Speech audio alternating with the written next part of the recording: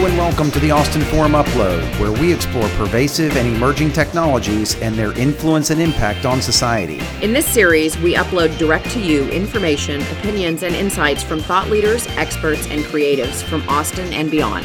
They'll share their perspectives through conversations, interviews, debates, discussion, and more.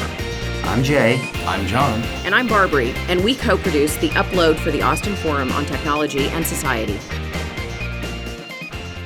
Welcome to the Austin Forum podcast. I'm Barbary Brunner, and I'm here with my co-host, Jay Boisseau. Great to be here today.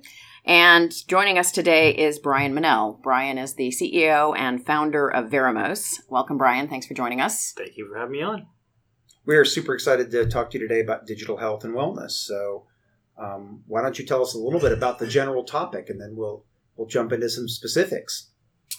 Well, I think general digital health refers to just the modern nature of the tools we have at our disposal and this explosion of the consumerization of healthcare.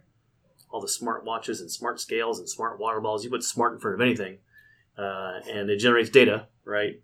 And so what we're particularly interested in is the fact that we have so much of this data and so many devices and, Fitbits and all these great things, yet people just aren't any healthier. So kind of wondering why that is. Well, so how is having more personal health data informed consumers in the marketplace going to impact our quality of health, our quality of life? I think it remains to be seen. I think the first step was consumers got enabled with information, courtesy of websites like WebMD. So they went to their primary doctor more informed, maybe knowing what to ask. Or maybe knowing too much. Right. It always leads to cancer, right, when you are researching on the web. But that was the first phase, I think, where people at least knew what to ask and then could go to their doctor informed. People that I talk to who've been through health issues all say the same thing, which is be your own health advocate, right? So step one, going informed and know what to ask. And I think data is step two, right? So now we can not only go in and know what questions to ask, we could look at information and data that we have and maybe collaborate with our healthcare professionals and say, hey, analyze this with me. What's going on? What steps should I take? What lab tests should we order? What sorts of therapies should I contemplate, whether it's pharmaceutical or not, right? So I think what we're looking at is going to be that step two that's just not widely in use yet. Got it. So how is this, in your opinion, going to transform the business of healthcare? Because I've found that some doctors are really amenable to having an informed patient, and other doctors are dismissive of an informed patient. Yeah, I think that people will have to decide for themselves if it's the doctor they want to stick with, right? So, if you want a doctor who's going to be a partner in your own health, and you want to bring your data to that doctor and spend time figuring it out, and the doctor is just not interested in that at all, then it's time to find the next doctor, right? So I think that'll help be one way to filter those things out. And then what I found is that in going to different conferences and pitch events and meeting some MDs who are freshly minted coming out of medical school, they grew up taking in tons of data and looking at spreadsheets and graphs and charts and these sorts of things. And they're pretty comfortable with those sorts of things. And some of the older folks in the profession who are about retirement age just don't have as much of an interest in those sorts of things. So I think it'll be up to consumers to find the right professional that is in line with their own interests. So are you finding that some doctors are willing to look at that data that people bring them from their home scales and such? And I asked this actually for a personal reason. My current doctor does ask me questions like that. Like, have you noticed any weight gain or loss or anything? And he asked me these questions that I have a feeling that if I plotted out, I do have a smart scale, by the way, if I plotted out the thing, he'd say, oh, yeah, well, that tracks with what you just said about this. So I think he would look at it if I ever brought it. I'm not sure. Are you finding that doctors are wanting to see that, like Barbary said, or are they poo-pooing it? Honestly, we don't broadly survey the medical profession. Like, we're not into the healthcare industry. We're more about enabling consumers. So my personal experience, though, is that my physician is willing to look at stuff on my phone, whether it's like pictures, charts or graphs, things I collect, and they're kind of like, oh, very interesting. So I think it just depends on what somebody's experience is. But we haven't surveyed a broad list of MDs to ask them those things. we're really focusing on the consumer side. So you want to inform the consumers more in a way that goes beyond what WebMD did, so that they are more empowered when they go into their doctor. Now, not just knowing what to share based on what they learned in a static source, they know what to share based on looking at dynamic data over time as well. Yeah, and they also share with their friends. So they're in Facebook groups of people that are working on similar conditions. And so like, oh, look at this chart. Or, hey, I went, now you can go online and order all kinds of medical tests. And you don't need a doctor's prescription to go get them. You can check your own A1C3 and see how you're coming along with your type 2 diabetes. You can check your own cholesterol. You don't have to wait for your doctor to do that. So people are doing those things and then sharing those numbers with friends in these Facebook groups just to see, like, this is kind of what works for me. What has worked for you? Like, here's my numbers. What do your numbers look like? So it's happening, I think, on an informal basis quite frequently as well, too.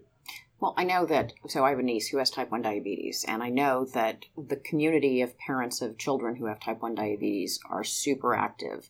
And there are a bunch of technologists who are in that community. So they have apps, they have, Apple Watches, they have smartphones, they have web pages that are used to share information and monitor. And I think, that community is very advanced in terms of sharing information.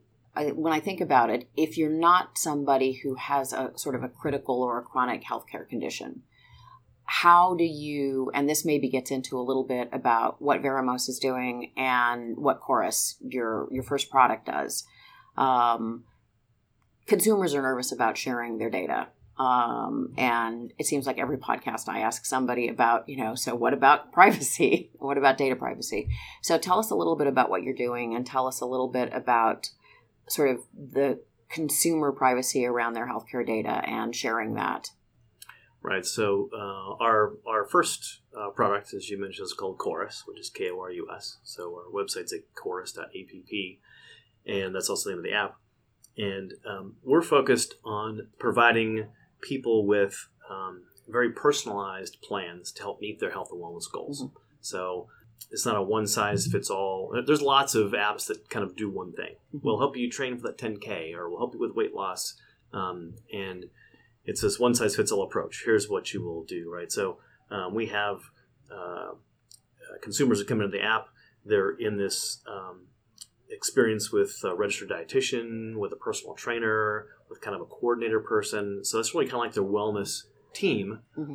That's going to take what their goals are, what they're trying to accomplish, and then give them nutrition tips. The nutritionists, they know how to create medical nutrition therapies around things that you might need, incorporating movement in your life that fits with what you're doing, right? So if you have maybe a condition that has where you experience joint pain or something like that, right? Well, they're not going to tell you should go try some CrossFit, because that's really a killer on your joints. But they might look up for you and find an aquatics program for some low-impact things you might do around movement, right? So we provide very personalized plans for things, as well as the people that have that support. So studies have shown that the way that people can accomplish some sort of goal or reach a goal, they're 6 times more likely to accomplish it if they do it with somebody else, right? Other people that help hold them accountable.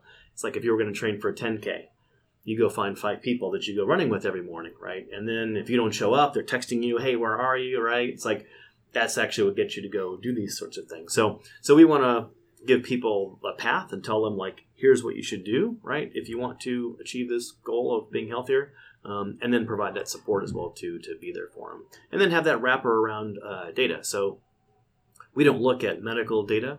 We look at those things like your steps and how's your sleep doing and what's your resting heart rate right now, and stuff that we can largely collect from things like Apple Health Kit or Samsung Health and those sorts of technologies, right? So we look at that ambulatory data. We don't really look at the critical care data that your doctor looks at. So people kind of have that covered with their doctor, right? We're trying to cover things for which your doctor is not getting paid by your insurance company to help you do, like go to the gym, work out, eat better, those sorts of things. That's where the gap is, we think, is and where healthcare stops. Because if you go to the doctor and your doctor says you're on the road to diabetes, you need to eat a little bit better and start incorporating more movement in your life, they'll give you a pamphlet and say, good luck, I hope you get better, right? There's no system to follow through. I mean, they just don't get paid to do it, right? So we want to pick up where healthcare kind of leaves off. That's up to the consumer to get that done. And so that's what we want to help them to accomplish that. Well, and so you bring up a great point, right? And that part is not covered, and so the doctor is not really compensated for dealing with that. And yet, study after study shows the importance of being more active and eating better. And some of these things are hard to track with your smartphone or watch or whatever, like the quality of the food you just ate, how much oil is in it, for example, or something like that. Is it a healthy oil or an unhealthy oil? But some of it, as you pointed out, it's tracked by your devices. And so if you guys are able to be successful in pulling together analytics and creating a motivational factor for people to improve this quality of life, how long do you think it is before the insurance company starts saying, this stuff is all trackable, and our actuarial science can be better by using that data. We can make better benefits plans and make better premium plans for people. Do you see that happening in the next few years, 5 years, 10 years? Yeah, there have been some really well-funded venture-backed companies. The focus largely is helping companies that do their own insurance. So if you're Google or Facebook, you're some big company, you typically underwrite your own insurance because it's going to be cheaper. You got 20,000 employees, you underwrite your own insurance. And so some venture-backed companies are approaching those companies. It's really a B2B play. Approach those companies and say, hey, let's pick off, you've got 25,000 employees or something, right? Or, look at the Army here. It has 1.1 million employees, right? Some portion of those have cardiovascular disease, have diabetes. Like, let's pick off those people and let's go help them. Let's go create a plan. Here's how much it costs per month, right? And this is going to save you in the end on your insurance because we're going to get them off those expensive medications over time. And so there's a few of those companies have shown some positive ROI in terms of the cost going in and then the cost savings in the back end. The challenge is there from an insurance perspective, when I've talked to a few insurers about this, is their challenge is that people only stick with their insurer for an average of 20 months. And so their perspective is, well, why should I go and invest something that has a long-term payoff when you're only going to be a customer with me for like a year and a half, right? There's going to be no long-term ROI for me, so I'm not going to invest in that. So I didn't realize that. I didn't realize that the average time with an insurance company was 20 months. And people change jobs. Yeah. They reshop insurance all the time. You have to, right, to find the best deal. That is you just pointed out a fundamental problem that I didn't know existed, which is that if part of their statistics and probability is if we're only going to have you for 20 months on average, then we're going to optimize our plans around that cycle as opposed to a lifetime. Well, and I think, one of the questions, there are a couple questions that come up out of that discussion. People are not necessarily on friendly terms with their insurance companies. It's, we'll see if the Affordable Care Act sticks, but, people, especially people with pre-existing conditions, are concerned about, being left without health care. Insurance companies seem to use a lot of data increasingly to prejudice against individual policyholders. So, do we have to be worried about something like this digital healthcare technology, which I know, and we'll get into this in a minute, you guys are using the blockchain as the backbone of your data. Do we have to be worried about insurance companies using this data to make a judgment about who to insure and how to insure? And I think the other question is on the employer side of things. We already know that employers are checking social media, they're checking Facebook, they're looking at the activity of potential employees in the social media space as one indicator of whether they'll make a great employer or not. Do you think that employers, knowing that there's, that the health of an employee is tied to the business bottom line, are they going to start using digital health data that's available to them or requesting people's digital health data in order to make a judgment about who to hire and who not to hire? Yeah, it's an interesting sort of potential future, right? It's like, what does that look like when the data's out there? So from us, since we're a startup and we're constrained by all kinds of resources, right, the easiest approach for us is, and the consumer is our paying customer. Mm-hmm. So all the data goes to our consumers and our customers who pay for our service. What they do with it from there, we're happy to provide, portability, exports, ways to do whatever they want to with it, but it belongs only to them because they're paying the bill. So if they want to choose to share it with their insurance company or their employer or whatever, then it would be up to them. But so that's where we are today because, so far we don't have any sort of big company that says, oh, I'll pay for your product, for all my employees. So when the day comes, then we'll have to come to cross that bridge, right, and figure out, all right, so whose data is it anyway? Right? Well, the easy way to answer that one, right, is it's your data. However, we will give you a 10% discount on your plan if you share your data with us so that we can tailor our services around it better. And then, and I'm making up numbers, but a lot of people would trade a reduction in a premium or something for sharing the data that then is used in, especially if there's terms around sharing it, like it gets anonymized when used in a deep learning study to try to find the effects of various multiple factors in predicting obesity or heart disease. So people are willing to share their data in some of these apps for no compensation. You would think an insurance company would be able to give at least a little deduction in return for that data. Right. If you think about it, you think about your car insurance, you can get a little device you I was plug just into thinking that of that. sensor Yeah, in your car yeah. insurance.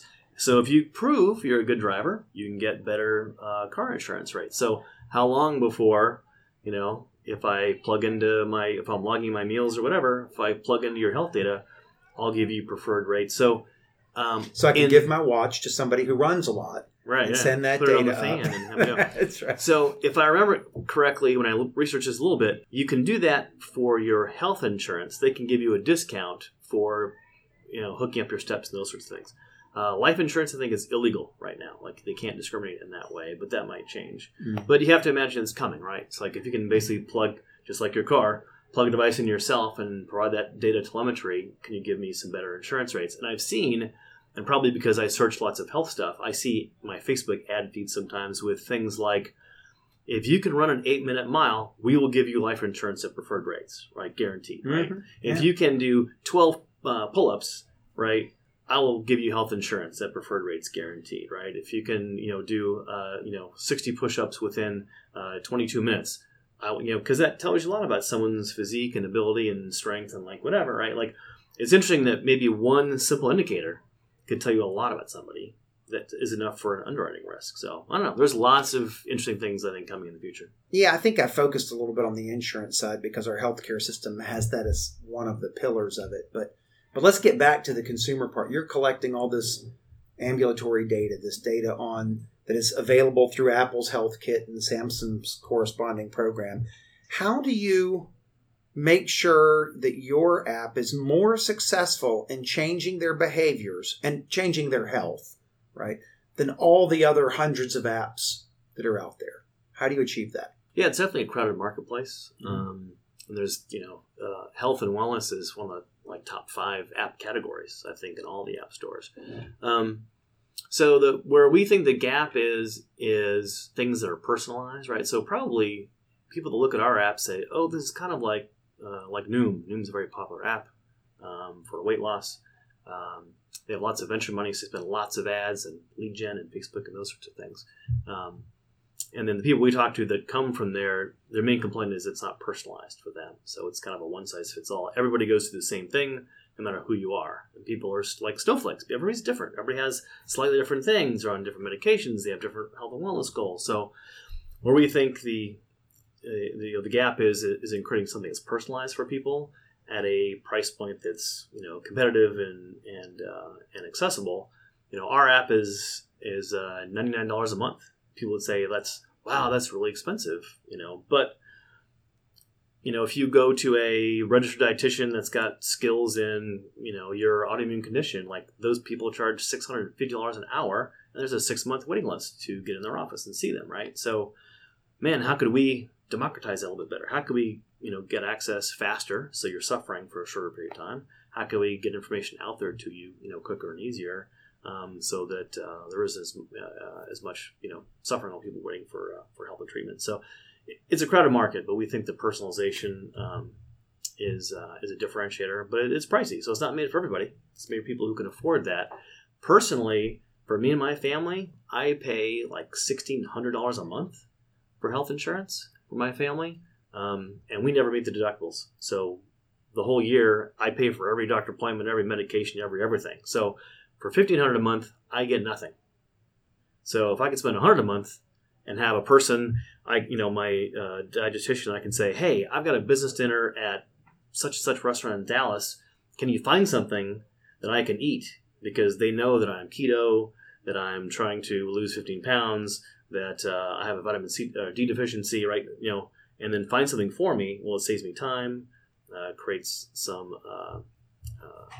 surety for me. I'm like, wow, now I don't have to go look at that whole menu, do my own research. Like they've just narrowed it down and told me like, oh, for you, here's what you want, right? So this personalization thing is really interesting to people, well, certain set of people. Let me ask you a specific question, because separately, you and I have talked about autoimmune conditions and diet, and I've shared with you that I have an autoimmune condition called Hashimoto's, which is it's a relatively common autoimmune condition of the thyroid.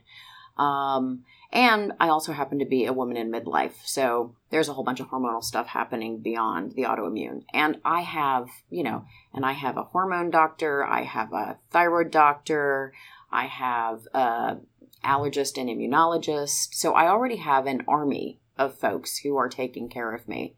And I'm already plugged into a community and doing research, but caring for a constantly changing, waxing and waning autoimmune condition is really challenging. So walk me through how this works for somebody like me, because there are a bunch of people like me who are not maybe as informed and don't have the sort of medical care. So how would this work for me, and how would this work for somebody who is sort of just beginning down this path?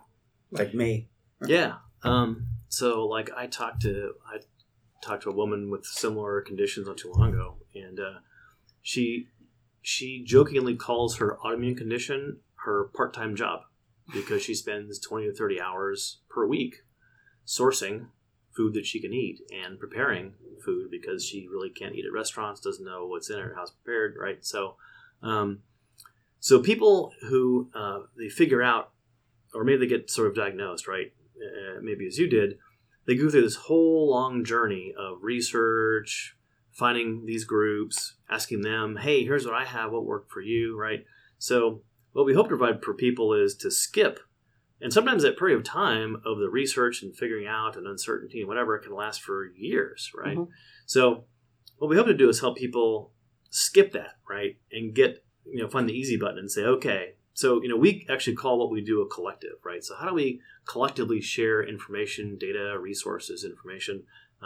We work to help vet things that work for some specific conditions. So when someone comes in and they're beginning this journey, we can maybe skip all the research, worry, concern, all that time, and say like, hey, here's what our members have found that works for Hashimoto's. Here's what they're doing. Now you got to try it and see if it works for you and do your own thing. But we can skip and find you the best, gluten-free flour out there that people are using as a flour substitute to bake with, right? They've tried all the things that are out there. Everybody pretty much agrees like this one actually tastes the best, bakes, rises, all those sorts of things, right? So we think we can play a role in a bit of curation of things too, but it's for people that have already invested many years in figuring out exactly what their routine is and works for them.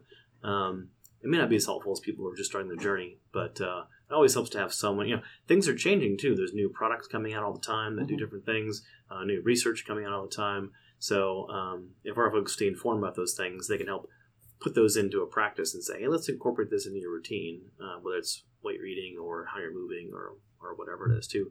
But our app also with that health kit data, we see it as like telemetry. So, when the astronauts go to the moon, the space station, they're always monitoring their heart rate, blood pressure, all these sorts of things, right? So health kit's kind of like that, because if you're mapping your run, if you're logging your meals, you're sleeping, you have a sleep app or whatever, right? All that telemetry can go to your team and maybe can look for trends or spot, things that are going on. In the future, we think we can apply tools like machine learning and AI to spot patterns and correlations that you're not going to go log everything in a spreadsheet and teach yourself R and like all these things to find these things, right? So this is what computers do really well, right? So how can we take all this data in? And we don't have enough data yet. We don't to be able to do those things. But once we get a bunch of data in, imagine if we could start benchmarking people and saying like, you come in the experience. We say, wow, based on who you are, your age, your gender, what you have, like people that look like you, here's what they did that helped them. That would be a great roadmap, right? It's like, okay, well, I must also start with that because, 25,000 people who, look like me ended up here when they did this. Cool. At least you know what to do. And that's part of the thing is like, what do I do next, right? And so when we talk to people, interview people, they have two basic questions like, how am I doing? And like, what do I do next? Right. So if we can help with those things, that would be great. So let me ask you a question from my perspective as someone who would just be starting out using an app like this and don't know if I have any serious health conditions. I have the usual things that somebody my age would want to. I'd like to lose a few pounds. I'd like to make sure my heart is strong. I'd like to prevent, reduce risk of stroke and heart disease and things like that.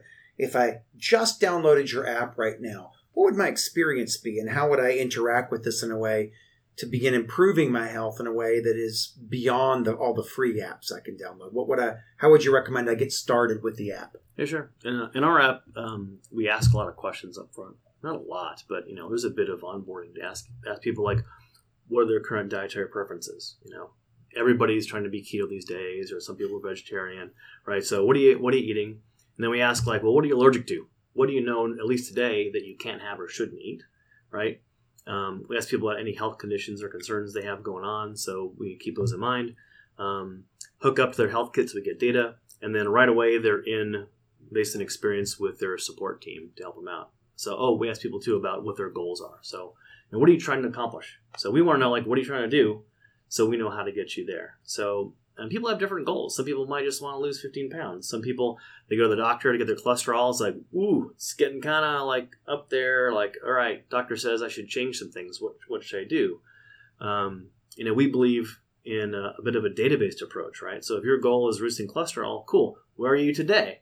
All right, I'm at 235. All right, let's go do some things and put some things in place in like 60 days. Let's go take it again and see other things we're doing, helping or not. So right away, you'd have people who are trained professionals in movement and nutrition to help take where you're trying to get and to give you specific things to get you there, whether it's recipes or movement things you can do or anything else. So, and make it work for you. So rather than just like, here's a general plan that works for everybody, like try to tune it, because everybody's different. Got it. So while the app is a for-pay consumer sort of personal health productivity and optimization tool, a lot of what it's based on is a fairly robust catalog and growing catalog of data about healthcare. And I assume you've chosen blockchain because of privacy and control and all of those other good things. Sort of given that, so Korus is the first iteration of what you're doing at Verimos.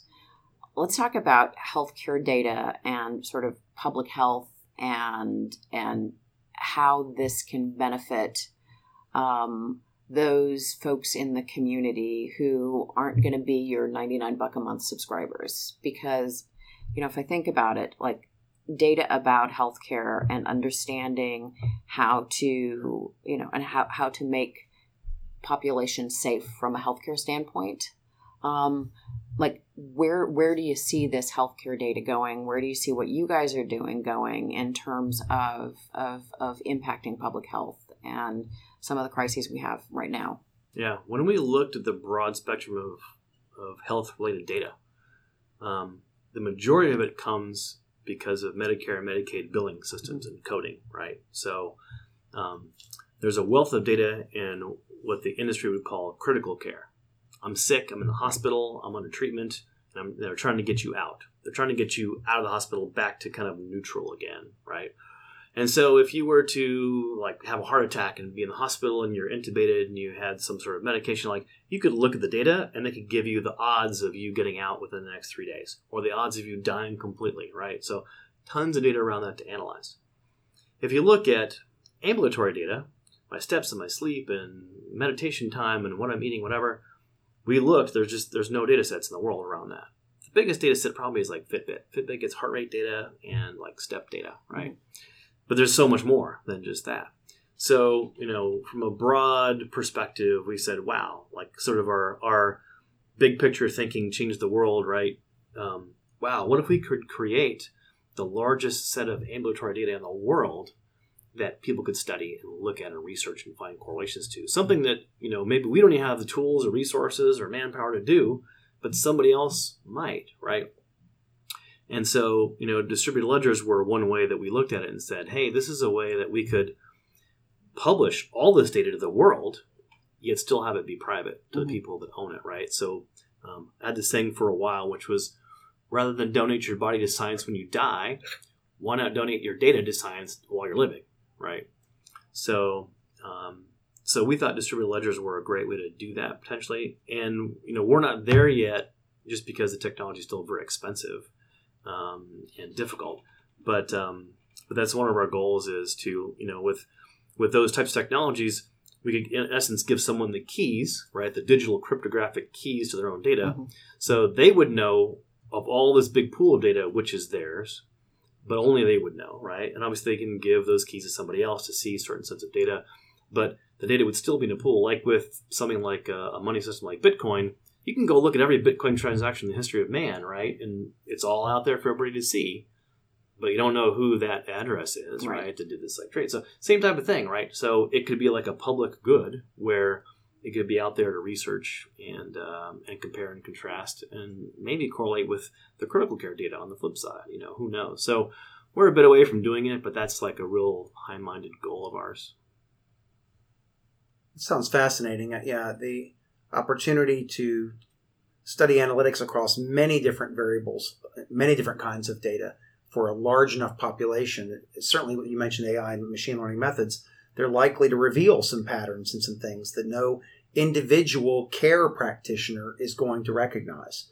But a AI algorithm crunching on enough data might actually recognize some correlations. So you've got blockchain in here, you've got AI in here, you've got IoT in here with the devices. All the good buzzwords. Are there any buzzwords that you're missing yet? When is quantum computing going to make an impact? I'm sure we'll figure out something with quantum.